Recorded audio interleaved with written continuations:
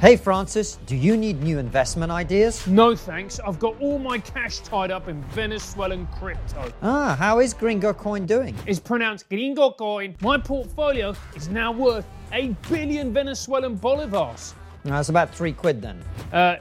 You're right, I should have got new investment ideas. Well, if you want to take back control of your finances, then Fortune and Freedom is for you.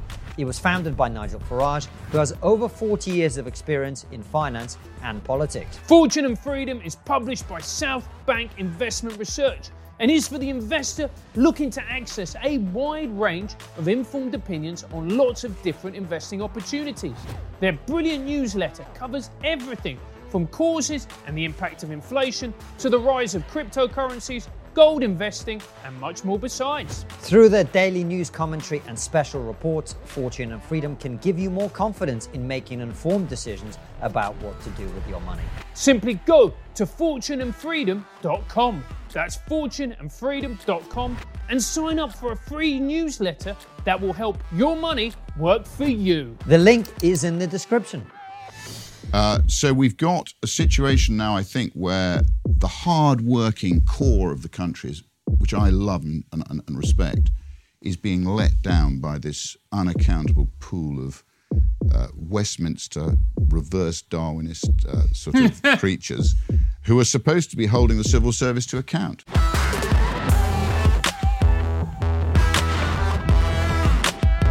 Hello and welcome to Trigonometry. I'm Francis Foster. I'm Konstantin Kisin. And this is a show for you if you want honest conversations with fascinating people. We are delighted to say that our guest today is a businessman and the former chairman of Southampton Football Club, Rupert Lowe. Welcome to Trigonometry. Thank you for having me. It's great to have you on. Listen, our UK viewers, I'm sure, particularly the football fans among them, will be very familiar with you. But we have a big international audience who may be less familiar. So tell everybody, first of all, who are you, how are you where you are, and what has brought you to be sitting in this chair talking to us? Well, my name's Rupert Lowe. I was born in Oxford in the Radcliffe Hospital. I'm a provincial lad. I basically was brought up on a farm, where my father was a farmer. I'm a passionate farmer. I love farming. It's the one thing I think keeps everybody honest. You can't cheat nature. She keeps us all humble. So then I was educated at the Dragon School, which is a fantastic school. It's less fantastic now. It's like They used to crush my school at rugby every time. Like a lot of these schools, it's become woke. Then I went to Radley College, which is, again, in local to Oxford. And then I went to Reading University, after which I went into the city because my father has been married many times and I didn't get on too well with one of my stepmothers, so I found my way into the city. As I say, I had very little contact to call on. I just went into the city, found my own way, ended up commodity broking, then stock broking. Then I went to Japan to work for Baring Securities. So I was Phillips & Drew, Baring Securities, Morgan Grenfell. And then I left Morgan Grenfell in 96 and took over as chairman of a company which I'd rescued, which I was an investor in, called Secure Retirement. And we did a reverse takeover of Southampton Football Club. I was going to build the stadium, which I did, but I ended up getting involved in the football as well because I'm a reasonably competitive tennis player, hockey player. I carried on playing hockey till I was 56. Played football at the Dragon School, even though most of the football pundits claim I'm a hockey and rugby supporting, or I was a rugby supporting chairman. But during my time with Southampton, I've continued with other businesses. So I've got a wide experience of insurance. I've got businesses in contracting, so data and mechanical and electrical contracting. I've got a business which does air source heat pumps. I basically, I'm an entrepreneur, I like to think, and what I love is I love the British people who are creative, entrepreneurial, hardworking, and left to their own devices, they will deliver a fantastic outcome. So the thing I've become frustrated with is that we've got far too much statism, far too much oppression, far too much regulation, far too much state. So, I'm keen now at the age of 64 to try and use my experience to change that, to get the people of this country to realize how talented they are, gain self-confidence. We're obviously now free of this post-war experiment with a sort of global Europe, which I thought brought with it a great deal of injustice and unfairness. And I think the people of Europe will suffer long term, and we will benefit from Brexit as a result of being a free sovereign nation. So pretty much that's me. I still work reasonably hard. I still play a bit, and I still enjoy life, which is the most important thing. That is a very important thing. And one of the things that strikes me about you is you have experience of managing big things. You have experience of working on big projects. And this is something that in the time Francis and I have been doing the show, I've noticed how my thinking has changed and my attitude has changed just running this small business. You know, there's 6 or 7 of us or however many of us there are. And that already changes the mindset. So, and one of the things that strikes me particularly about our politicians is very few of them actually have experience of running big things. I mean, look at the current Prime Minister. By the time this goes out, he may no longer be Prime Minister, but let's say he still is. This isn't someone who has experience of running a huge institutional organization, and they're suddenly in a position to run the whole country. What do you make of the way that we are administered and governed in this country? Well, I think, again, the worst thing that ever happened was televising Parliament, and it's turned some very average people into sort of media I wouldn't say stars, but they're full of media attention. Every word they say is listened to. And I think the misapprehension of the public is they assume that because they are part of this Westminster elite, that they're able people and that when they're in number 10, they know what they're doing. Well, don't assume they know any more than you do, because they don't. Many of them, as you say, have had no experience of running a company, no experience of navigating the vagaries of public company, limited liability, of credit risk, of collecting VAT, national insurance, pensions, gift wrapping it, delivering it to the state. All of the risk that comes with being a director. You know, people assume being a director is all upside. It's actually, in modern Britain, there's a hell of a lot of downside to it. So I think people in Westminster, it's become a bubble.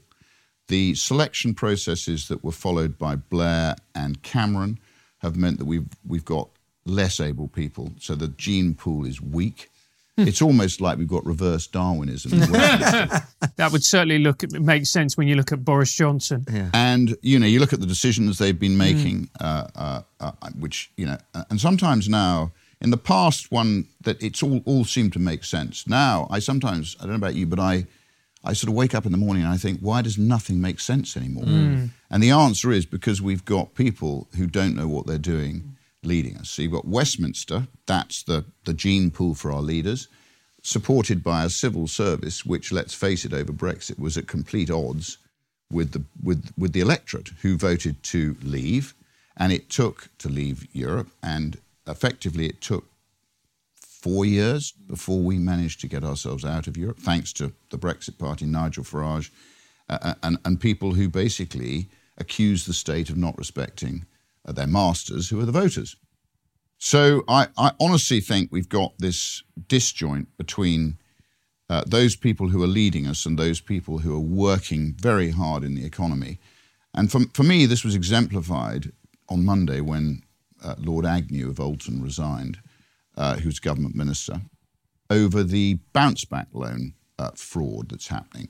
So again, the state has been pursuing, thanks to QE, getting harness its own suppliers, I call it, quantitative easing, basically printing money in taxpayers' name and buying their own bonds, and then effectively liquefying the economy by giving this money to people in bounce-back loans, Sybil's loans, and other centrally planned state support.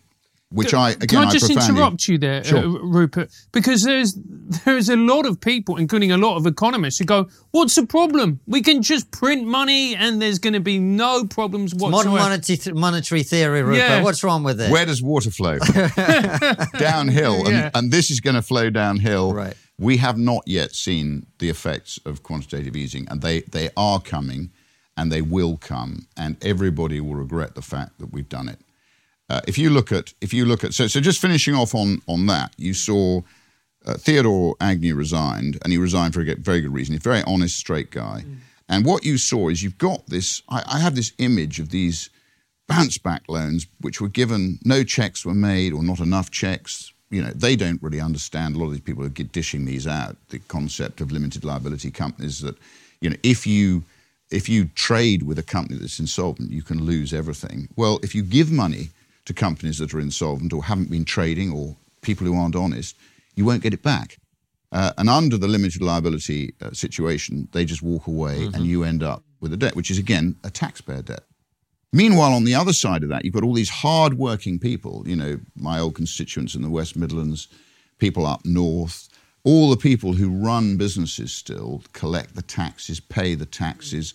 They have HMRC on their back all the time, chasing them to pay every little penny, using often technicalities to collect this money off them, which takes possible investment from them, which could be directed into better use. And meanwhile, they're handing this money out to fraudsters. And there's no accountability. I think they've already written off about $4.5 billion. I think the total bounce-back loans are more like $45 billion. And goodness knows how much they're going to write off in the end. That's before we get to the Sybil's loans, which are slightly more secure because you've actually got the banks responsible for 20% of those. So I think we've got a situation where anything, and you've only got to look at, the Soviet Russia, you get state central planning. It never works. You need the entrepreneur. You need people to be making decisions that make sense. You need it to be bottom up, not top down. You actually need long-term investment rather than just short-term sort of money printing to cover up cracks. And I think everybody, the extraordinary thing is I don't think a lot of people fully understand it. So they're so busy with their own lives. But actually, quantitative easing is, if you or I did it, we'd be in prison. But it's being done in our name by an unaccountable Bank of England and Andrew Bailey, who presided over, let's face it, when he was at the FCA, some pretty big disasters like LCF, and another bureaucrat who's definitely been over-promoted, Andrew Bailey. So we've got a situation now, I think, where the hard-working core of the country, which I love and respect, is being let down by this unaccountable pool of Westminster reverse Darwinist sort of creatures who are supposed to be holding the civil service to account. And that, to me, is the most extraordinary. It's extraordinary that people aren't more angry about it. Do you think part of the problem, Rupert, is, and we touched on it, which is they've never run anything, these politicians, but most of them, they don't even have experience of ordinary life. What they do is they go to schools, then they go to university, normally Oxford and Cambridge, where they do PPE. Then they do some type of masters. Then they go in to become a political researcher. You've never experienced the real world. You don't know how the real world works. And if that being the case, how are you then going to go into a position of power where you're running the real world? Well, absolutely, you can't.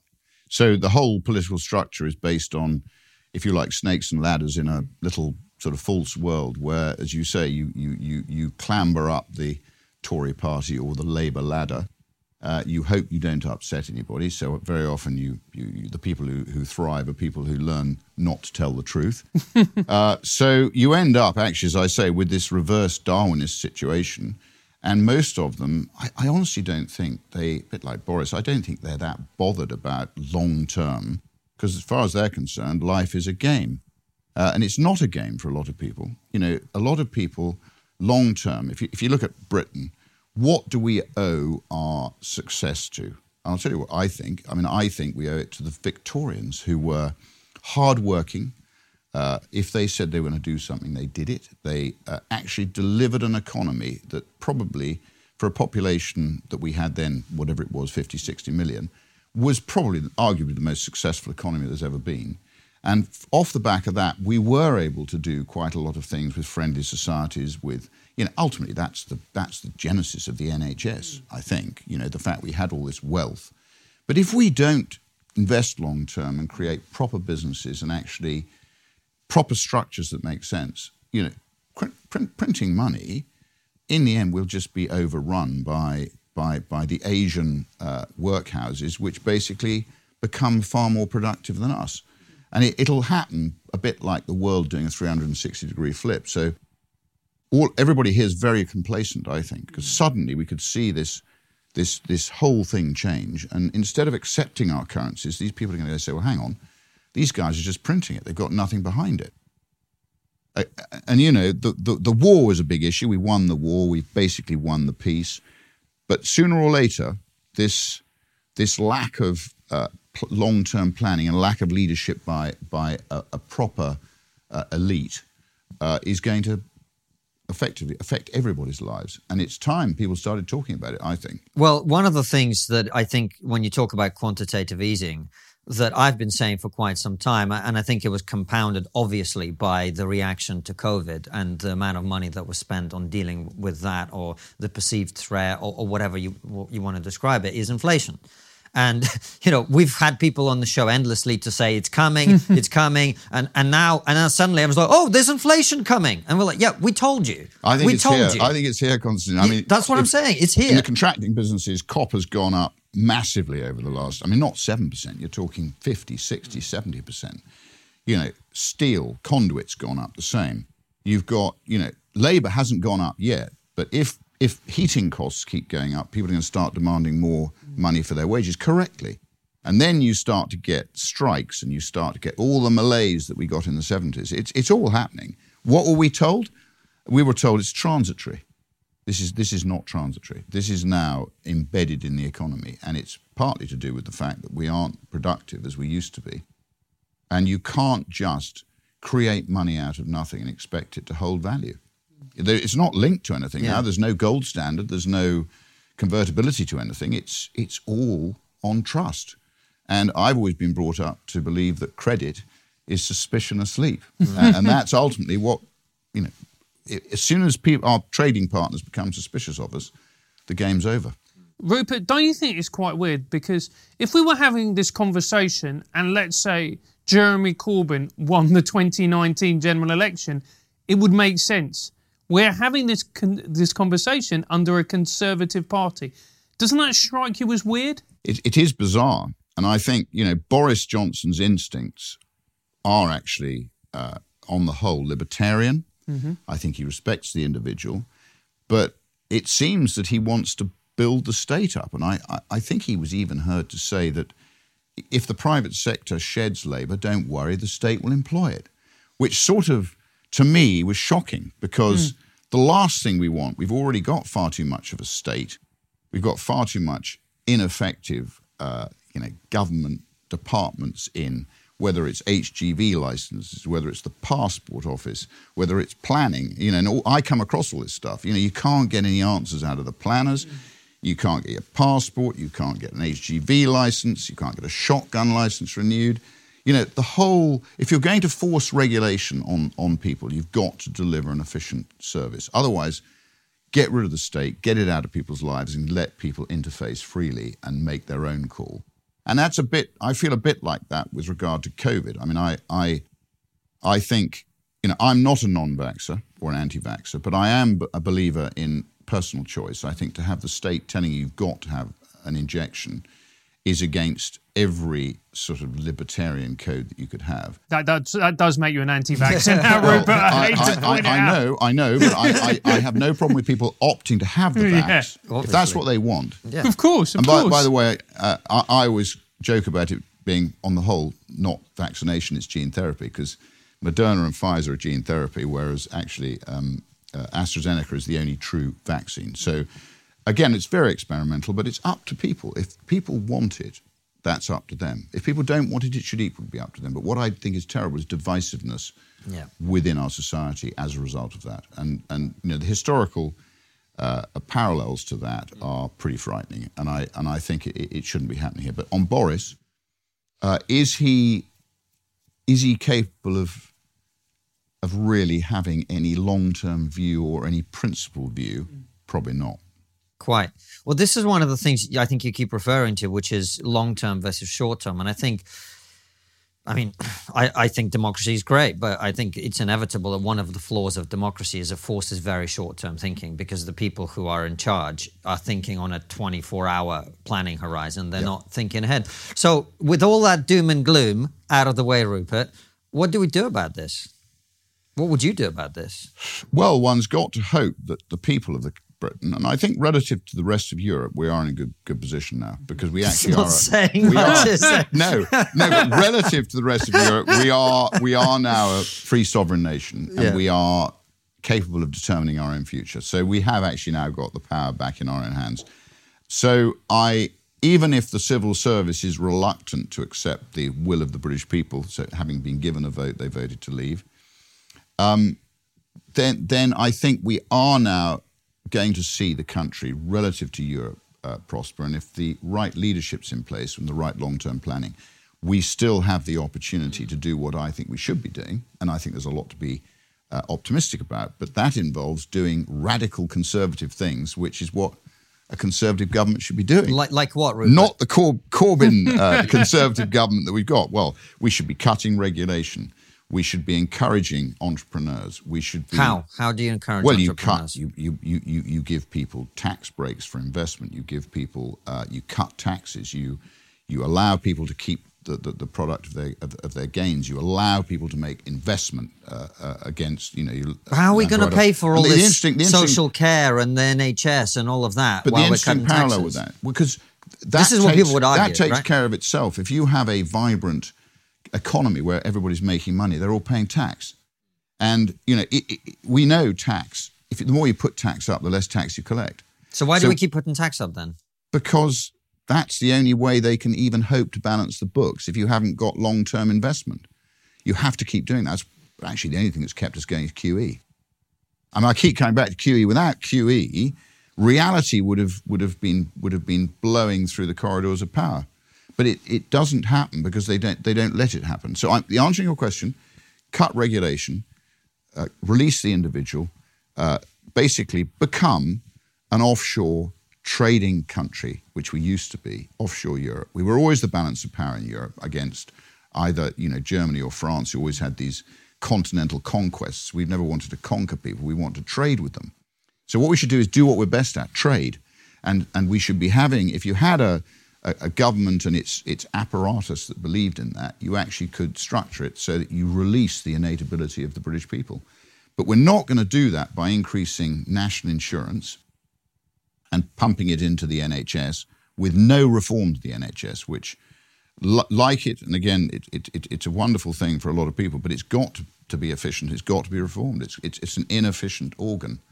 But no politician is ever going to touch the NHS at the moment.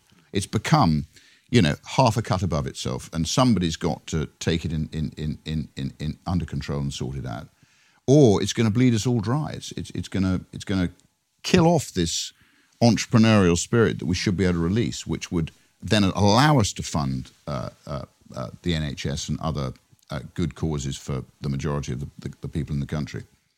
But Rupert, isn't the problem that we have a whole generation of politicians who don't want to make difficult decisions? They don't want to be seen as unpopular. Now, let's look at Thatcher. You may like her, you may dislike her, you may not like her vision for the country. Number one, she had a vision, unlike this lot. And number two, she was very, very willing to make herself absolutely despised by a certain section of society.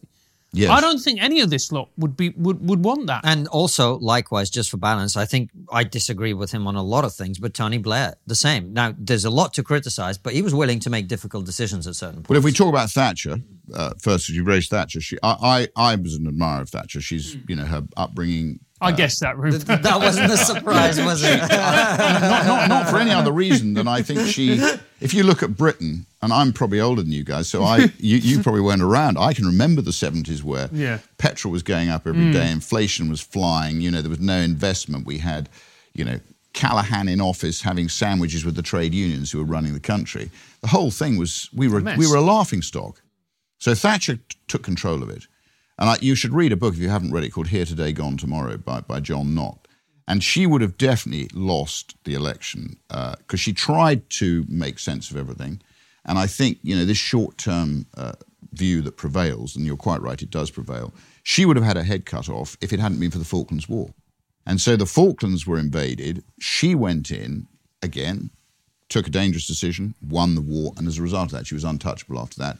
That gave her the length of time to be able to make change. And I think you've got to give other people around her credit. Lawson, you've got to give, other people who actually, if you like, empowered Britain. And, I remember going to Singapore to meet the government of Singapore Investment Corporation just as all this was happening. And they said, this is the first time in 50 years that we've seen light at the end of the tunnel in Britain.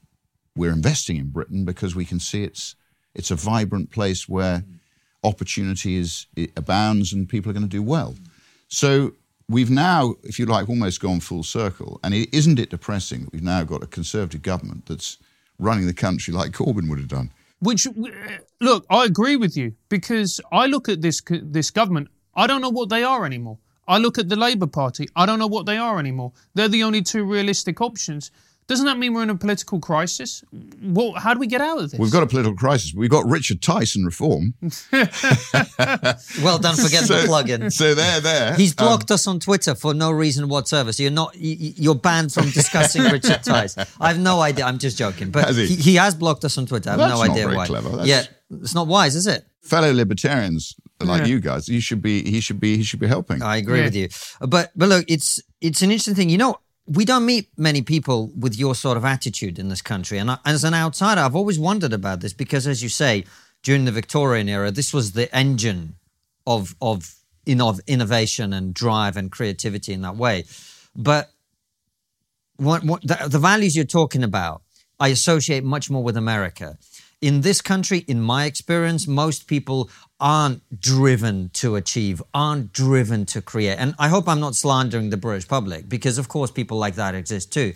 But why have we not got quite as much of that sort of thing that you're talking about, which is starting businesses, creating things, building I don't know, things? but I do think there's a lot more underlying wealth. I think the English aren't like them, or British aren't like the Americans. Wealth, to show wealth is a thoroughly bad thing, and everybody's been brought up to think that. So, but there's a lot more wealth and historical wealth as well still residing here. And I think America, a lot of the wokery and the sort of I think terrible things we do import from America. A lot of political correctness and all the other stuff.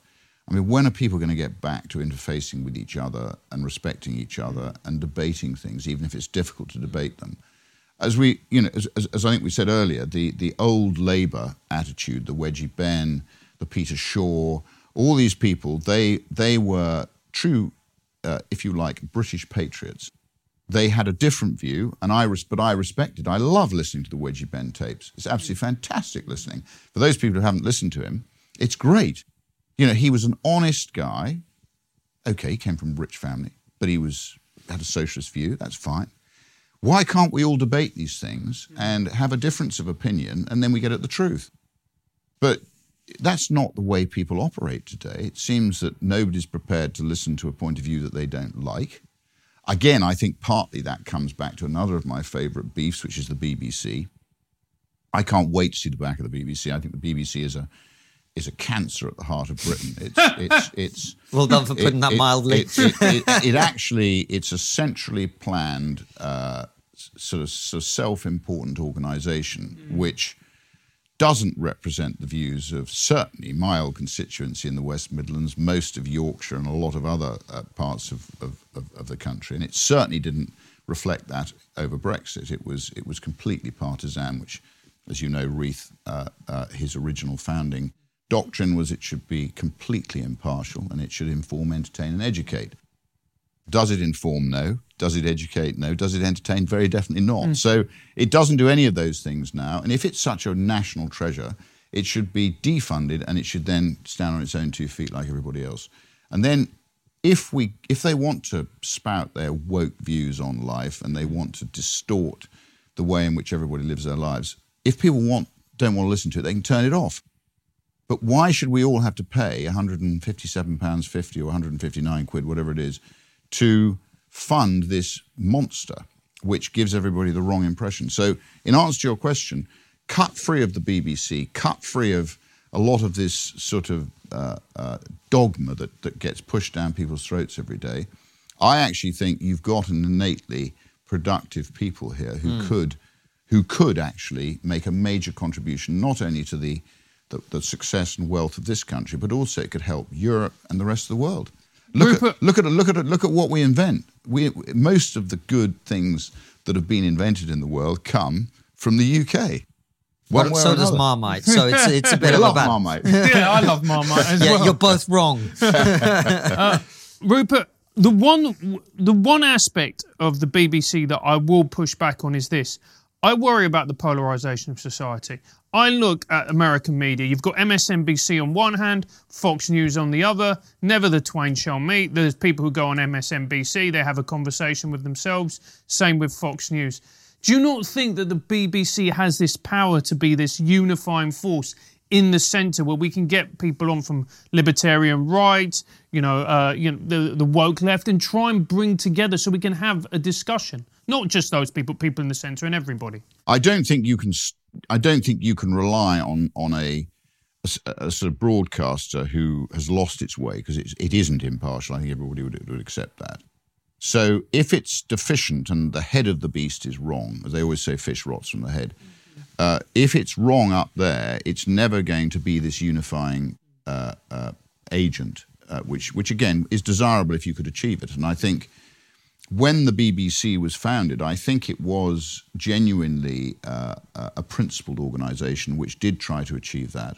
I think it's lost its way, and is the right way to achieve what you were hoping to achieve, to have a licence fee which everybody has to pay regardless of whether they want to or not. And most of the young people, if you talk to, do a survey of young people, my children, I've got 4 children under 30 years old, none of them watch the BBC. They all object to the TV licence. Why should they have to pay it? They don't use it to get their news. I mean, the only justification possibly for the BBC would be a completely impartial news service which gave the British people a news which is completely unaffected or if you like, unbiased, right. Completely unbiased, and it hasn't had any PR spin or anybody sort of spinning it. So it's just pure news, so they can make their minds up about life. But I don't see this as a justification for the BBC. I actually think they create more division now. I think their main role in life is to create division between the rich and the poor. And as Lincoln said, you don't make the poor richer by making the rich poorer. So what we've got to do is try and make the poor richer by playing a part in a vibrant society that believes in itself and bringing them up that way. You can't do it by creating this sort of division and envy. And the problem we've got now is in the past you didn't have as much envy because people didn't know how other people lived. So they they lived their lives in however they found their lives to be. Now you can become a voyeur and let's face it, all the media people are trying to show how these sort of Russian oligarchs live, or how, the billionaires live and the life they live, and people are envious. So it's already, the envy is already there. So we don't want divided society. We want a society that works together. So I don't think the BBC achieves that now. I think they're an agent for bad, not for good. And I personally, if people want to watch it, again, I'm a great believer in free choice. If you want to charge 160 quid, fine, do it by subscription. And those people who want it can pay for it.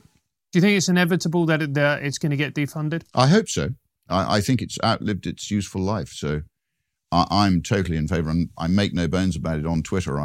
It's one of my favourite subjects, bags, and I think it should go. I think the sooner it goes, the better. The sooner we've got a chance of then releasing this innate entrepreneurialism of the British people. Well, you know what? Francis and I are both originally coming from a position that he articulated, which is the BBC has the potential to be a unifying force, but I don't see them making any attempt to do that. And the sort of Soviet-style state control thing that you're talking about is true. I mean, we look at... So we're in the podcasting world, or making a YouTube show world, and we see what they do when they want to create some podcasts. And it is literally like, let's tick some boxes, let's pick people who look the right way or whatever. And that's not how you create a good new business or a new podcast or whatever. It has to be on merit. It has to be, there has to be a market for it. There has to be lots of people. And the BBC isn't constrained by those things. So I think... Well, any organisation that can spend 100 million on diversity and inclusion has got to have got it badly wrong. They'll probably get diversity and inclusion right, but then the content won't be very good. Those are the trade-offs. It's interesting the point that you made about envy, because I see a lot of it, and I think maybe part of it is that there is a feeling that social mobility has declined. I don't mind you being a billionaire if I feel that if I work hard and make the right choices and do the right things and start a business and that business does well, then I'm going to get to a place in my life where I have what I want, and et cetera, right? But I think for a lot of people, particularly with the lack of innovative spirit, as you talk about, there is a feeling in this country where, like, if you're born at the bottom, you're kind of stuck there. And there's going to be people, the woke people that you mentioned, coming and telling you that, you're stuck there because society's evil and it's oppressive and you're disenfranchised. And, by the way, that's true. It is true that society disadvantages certain people more than others. Some people are born with more opportunities than others. They have a father who has more contacts, or they have money in the bank. Those things will help. That's true, but nature differentiates by giving somebody a better brain, somebody a better eye, somebody whatever. So we're not born equal. We're not. And I actually think, relative to other countries, I've never thought this is a racist country. I think, and if you talk to the cab drivers and that sort of, most of them say, well, maybe 30 years ago, as an Indian taxi driver, you might have got some people who were racist, which is horrific. But at the end of the day, now I'm quite proud of this country. I think, to beat ourselves up, we are probably the most fair-minded people in the world. That's always been my view. To beat ourselves up is completely wrong. So, I just think we just need a bit more confidence that actually we're fine. And with regard to your people who say they don't get opportunity, there's plenty of opportunity here. It's true. And if you look at businesses now, look at these really successful businesses. Most of them were founded in 2000. 2003, 2005. And, they're founded from nothing, and they've been founded by people who've got brain power. So in a way, what's happening is, and this is what we've got to make sure that happens, is your brain power is becoming the currency. Yes, it's true. And what brain power is doing is, with true. the help of the QE merchants, it's this piece of paper that's backed by nothing is going to be destroyed by the ability of the individual to outthink and out-design and out-entrepreneur a flat-footed state that's run by, as we say, the reverse Darwinists. Yeah, I'm playing devil's advocate to you, Rupert, but I can't disagree, because here's the truth. If you want to start something, a creative business, a podcast, a YouTube show, design a new widget or whatever, there's never been a better time. The capital you need to do that, it's not like you've got to build a factory. No. It's not like you've got to make billions of capital investment to do it. Yeah. In fact, with 3D printing, digital printing, you can almost now print stuff that you used to have a factory to make. Yeah. So, there's huge innovation taking place. The digital revolution is massive. And I think, again, it gives people individual opportunity. You don't need to be, if I've had any benefit over other people, it's my education. Okay, so I am lucky that I've been well educated, but I didn't choose my parents and I didn't choose where I went to school, they did. But other than that, I've had to get off my backside and go and do it myself, completely. And that's quite right. I think everybody should do that. Now, maybe that's a bit of an advantage, but I tell you what, there's a lot more people who are a lot more clever than I am. So, and, they're brilliant, a lot of people. But what you mustn't do is hold those back. Yeah. But equally, you can't clog up the pores for them to succeed by looking after all the people who aren't that able. They have to accept their position. And again, working in Japan, which is a fascinating country, you've got a very pyramidal structure. So everybody in Japan sort of accepts where they are. In a way, they're held back far more than we are, because if you're born into a certain part of that triangle, that's where you aspire to be. Here we don't. We should all be aspirational. We should all want to do well. We have to respect other people. We have to say, well, he's successful. I should respect him. I'd like to emulate him. And I'm going to get off my backside and do it. And I think there's huge opportunity here, not least because of the digital revolution. I agree. If anything's holding us back, it's overcomplicated tax laws, which means you have to employ hugely expensive tax lawyers and hugely expensive lawyers. There's far too many lawyers and professionals that they need to be trimmed back. They're the vast amounts. I was going to say executed. vast amounts of them who are holding back all these people. Because actually, if you simplified, and that wouldn't be difficult to get rid of them, all you need to have a flat rate tax, which actually, has been proved to work better than all this very complicated tax law. And I don't know about you, but I used to be able to do my own tax return. I now have to rely on an extremely expensive accountant to do it because it's so complicated. Yeah, that's literally what we've had to do. And what the state's done is it's positioned itself against the individual, so it's trying to rob you without knowing it's robbed you. And then what's it doing? Wasting all the money that it takes off you. It was supposed to be spending that to make your life easier and administer everything correctly. You know, your whatever it was, your water, your gas, your electricity. And the Victorians never privatised all their utilities because otherwise they got disease and, you know, things broke down and people didn't invest enough. So I think, you know, there's so much that could be changed so easily, but as you say, we've got this establishment which is just not fit for purpose. Yeah, and it's time for people to start calling them out. You know, people, the voter, the taxpayer should be complaining. You can't get through to HMRC. It's so complicated. Why do we need all that complication? The FCA, they regulate the City of London out of existence. You know, they worry about a little insider trader and then they miss the huge fraud. They're never going to challenge that. So it's all fiddling around at the lower level. Again, a lot of lawyers and professionals who are looking at the small print, not the big picture. So you know, that's oppressive. You've got, you know, as I say, the planners now are shocking. You can't get an answer out of them. They're supposed to respond within a certain time, but they don't. What's the sanction if they don't? Well, there doesn't appear to be one. So, you know, the more you centralise everything, and you saw this in the USSR, you know, nothing works, and in the end, nobody takes any responsibility. And it's always somebody else's fault. A bit like a badly run football club. It wasn't my fault. It was him. Anyway, that's enough about Everton. So, I'm going to have to protect you from Anton for the rest of the day. Hey Francis, do you like books? I tried one once. Wasn't for me, mate. Not enough pictures of fit brown birds. Never working with you again. But if you like fantasy, check out the Ripples in Reality series by J.S. Powell. They're absolutely brilliant and they have a 5 gold star rating on Amazon. I've heard of them. They're beautifully written and completely original. If you want a book that allows you to delve into different worlds and helps you escape the insanity of real life, then Ripples in Reality is for you. See, I know the word delve, so I do read books. Amazing. Just imagine books written in the style of Game of Thrones, Lord of the Rings, Forgotten Realms, with an added pinch of Stargate. It's catnip for people like me. Virgins. She started a publishing company named Poppyfield Publishing, and her novels are a massive hit with fans who want to read books that are a great read and are not woke. Book 1 is Shadow Step.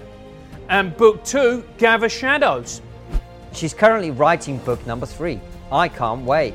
I don't read books because I can talk to girls. Your mum doesn't count, mate. And by the way, J.S. Powell is a big supporter of trigonometry. She is a moderator on our channel and we really appreciate all her help. You can find her books online at Amazon, Lulu.com and other bookseller websites.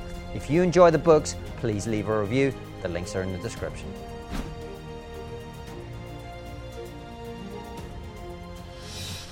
The one thing that I wanted to talk to you about, Rupert, which I think is very interesting, and we've touched on it briefly, is the future of Europe.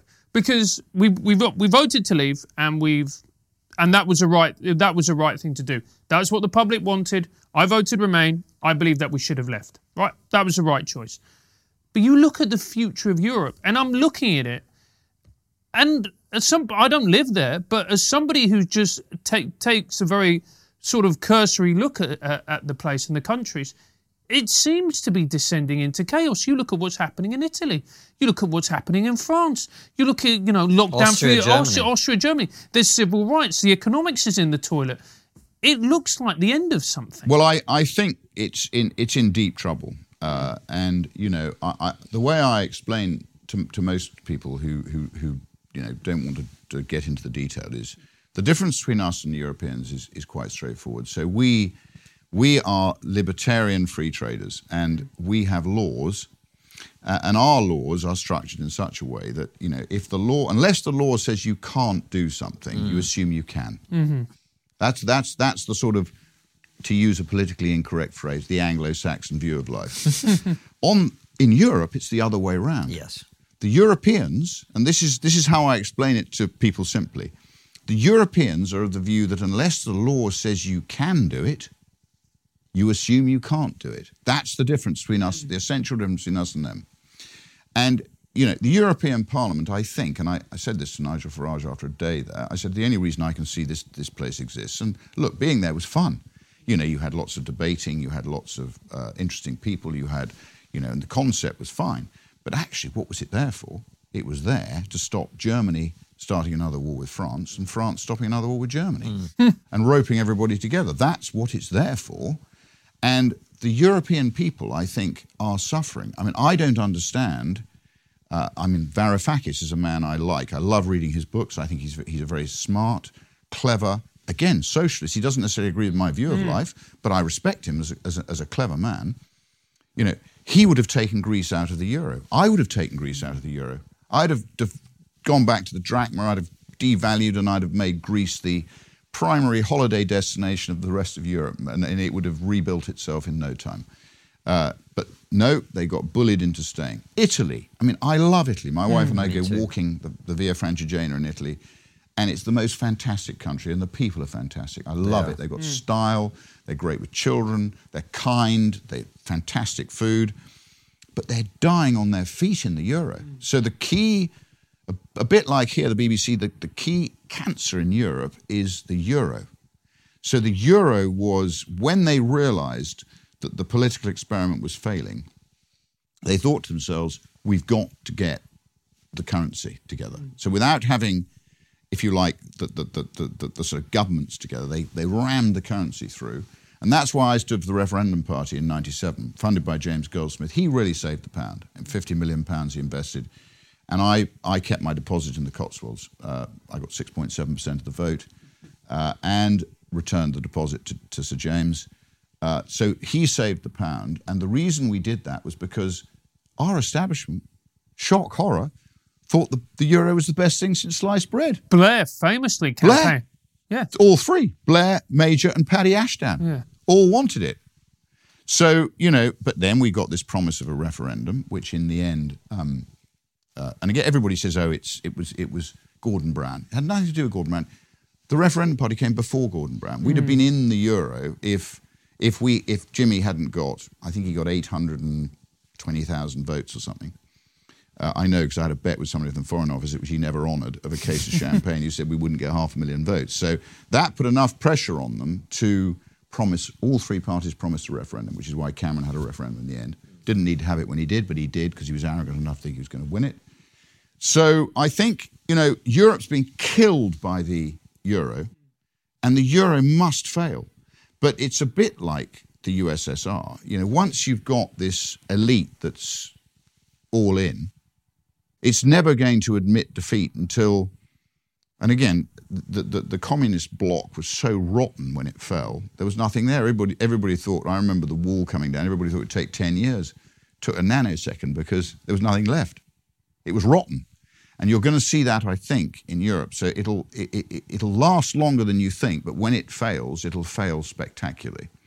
And that's when the real truth about this post-war protectionist bloc, which is what they are, from the Common Agricultural Policy right the way through. It's completely protectionist. It's totally anti-everything that really we stand for as a trading nation. But we lost our confidence. We went in, we had Ted Heath and a bunch of really quite weak leaders then. I mean, it's not new, this weak leader business. And they took us in because they lost confidence. And we then had Maggie. As you know, Maggie was very Eurosceptic. But I think there's a real shock coming in Europe at some stage. But how long can Italy go on? I liken it to withering on the vine. I mean, they're literally, the blood supply is being cut off and they're sort of withering. And they can't thrive until they're out of the euro. But this is what I don't understand. I've never been in business, right? But I look, how can you have the same currency for economies as diverse as Germany, Italy, Greece? They're completely different economies with different needs. Look, there's only one solution, which is the counterintuitive solution. And you may know the Germans never wanted to join the euro. They got bullied by the French into joining. I didn't know that. In fact, the Germans wanted to keep the Deutschmark. In fact, I used to work for Deutsche Bank. So ultimately, they were bullied into joining. They've been the main beneficiary of it. So the counterintuitive resolution to this is for Germany to leave the euro and leave all the weak nations and let the euro float down. Again, this elite that's sort of holding it all together won't let that happen. That's what they should be doing if they want to protect the living standards of the majority of the people in Europe. But I mean, I'm amazed at how servile most of the European electorate is. They are incredibly servile. And again, look at their history. They tend to be far less questioning than us, far less individualistic, far less libertarian. And that's ultimately, I think, the root cause of the problem between us and France. There's always been a problem, and I think there always will be. And of course, that difference in attitude you see reflected in the COVID restrictions, the way that, even though I think all three of us have complained pretty hard about the things that have happened here, and I think a lot of them have been very wrong. The vaccine passports, for example, just outrageous as far as I'm concerned. Outrageous. But how far they've gone on the continent is a different scale. Well, Macron's behaving like a dictator. Right, and look at Austria. And yet the cases in France are going through the roof. And funnily enough, in the most jabbed country in the world, Israel, the stats don't bear looking at. I mean, they're still jabbing away. And Sajid Jabbit, as I like to call him, he's trying to emulate them, or he was at one time. I might pinch that from you if you don't mind, with Sajid Jabbit. But look, there's one thing that we've got about 10 minutes left, and there's one thing that we haven't talked about yet, which is interesting to me, and I think interesting to a lot of people. What is it like to be involved in football? What is it like to run a football club? Well, as I said earlier, I got into football by default. So I was going to build the football stadium, St Mary's, which we did build in the end. Again, we had huge trouble with local councils. So just to give you a quick example of how inefficient the local politics of these various places is, originally we were going to build the stadium right next to the airport. So it would have been a fantastic site. So you had Hampshire County Council was a Tory council. Southampton City Council was Labour. And Eastleigh Borough Council was Liberal. So none of them could agree that water was wet. And the site should have been the site where we developed the stadium. And we would have built it and developed it and project managed it for nothing, just to have the stadium. But no, they couldn't agree. So in the end, Southampton City Council, to their credit, helped us. It was the old Transcoast site, so we had to spend a fortune cleaning up all the oil residue, and then we had to do the archaeology, which was interesting because it's on the ancient settlement of Hamwick, so we did find some quite interesting trading relics, because we've always been traders with Northern Europe, so that it was very interesting. We found lots of stuff there, which we put on show in the stadium. So we built St Mary's. But I had no idea when we did the reverse takeover and I became chairman of the holding company, and Guy Askham, who's a fantastic man, my previous chairman, he remained chairman of the football club. And then we were going to be relegated. And we had, I think, 27 points from 31 games. We were bottom. And Guy Askham said to me, you need to be chairman of both companies to bring some sense and rationalisation when we go down and we lose a lot of the Premier League income. So I thought, well, I'm not going to do that without having a bit of a fight. So shock, horror, unlike any chairman before, I started going to the dressing room because, as I said, I used to play reasonably competitive hockey, and I'm not frightened of a dressing room. And to cut a long story short, in those final 7 games, we got, I think, 13 points. 14 points. We ended up, I think, with 41 points from memory. And if you remember, I think Middlesbrough went down that year, and we stayed up. And that's when Souness then resigned. And I was then Laurie McMenemy resigned, having stitched me up. So first of all, Souness, I said, well, if you're going to go, Laurie, you resign together. But no, we wrote the press release together. Laurie McMenemy says this. And then 24 hours later, Laurie resigned. And then there's me on virtually every back page of most tabloids looking like a child molester with a border running around it saying Southampton crisis. So I just shut the phones off. And in the end, I hired Dave Jones. Mm-hmm. And we didn't do very well to start with. I had the whole stadium. I think the joke at Southampton after the first 10 games of that season, I think we had 1 point. And the joke going round was, what's the difference between Southampton and a cocktail stick? The answer to which is a cocktail stick's got 2 points. So, and the crowd were chanting Rupert Lowe's W-A-N-K-E-R. And, and I thought, what am I doing? Right. Anyway, then it all came right. Rupert, sorry to interrupt because it's fascinating. What is that like? Because Stressful. very few people, even we get a lot of hate online from everybody, right? But that's different. That's different. When it's online, I can go, this person's sitting in their mother's basement. They haven't. But you've got 50,000 people who paid 15,500 at the Dell. Yeah, but let's say I told my wife it wasn't true, and I had to pretend I wasn't affected by it. Which you have to show outwardly no sign of. But there's 15,000 people who've paid 25 quid or whatever to see a game, to chant Rupert Lowe as a wanker, and you're there in your own stadium. In your own stadium. I think we lost 2-0 to Leeds. That it was an evening game. Anyway, I remember Christopher Bland was at the next game. We were playing West Ham, and the punters were lobbing, their programs at us, and Christopher Bland got hit on the shoulder by a projectile. This is West Ham. And we beat West Ham 3-0, and then we didn't look back. We beat Liverpool and Anfield, and by Christmas, I think we were 11th in the league or something, so it all calmed down. The best I ever got, being, as they called me, a toff and a public school boy, was being left alone if we were doing well, which on the whole, we did. So what do I think of football? I loved it because I'm competitive. I love sport. I now play reasonably good tennis because I'm getting too old to, charge around a hockey pitch or football pitch. But I loved it. I mean, it's the best thing. And probably the best day of my life was going to the Millennium Stadium in Cardiff when we got to the cup final. And we lost 1-0 to Arsenal, but you'd think from our fans that we'd won. We should have won. I mean, little Brett Ormerod hit the post, I think, and had we got... Arsenal actually weren't on form that day, but they won 1-0. But so we built it. I built the youth academy because we were never going to be able to compete. Because football's like war. You have to have a big economy. So the stadium gave us a bigger economy. We used to fill St Mary's, which is 32,000 seats, 32 and a half. But we had to, because of health and safety, we had to separate and lost a few seats. And we got stronger and stronger. Got to the cup final.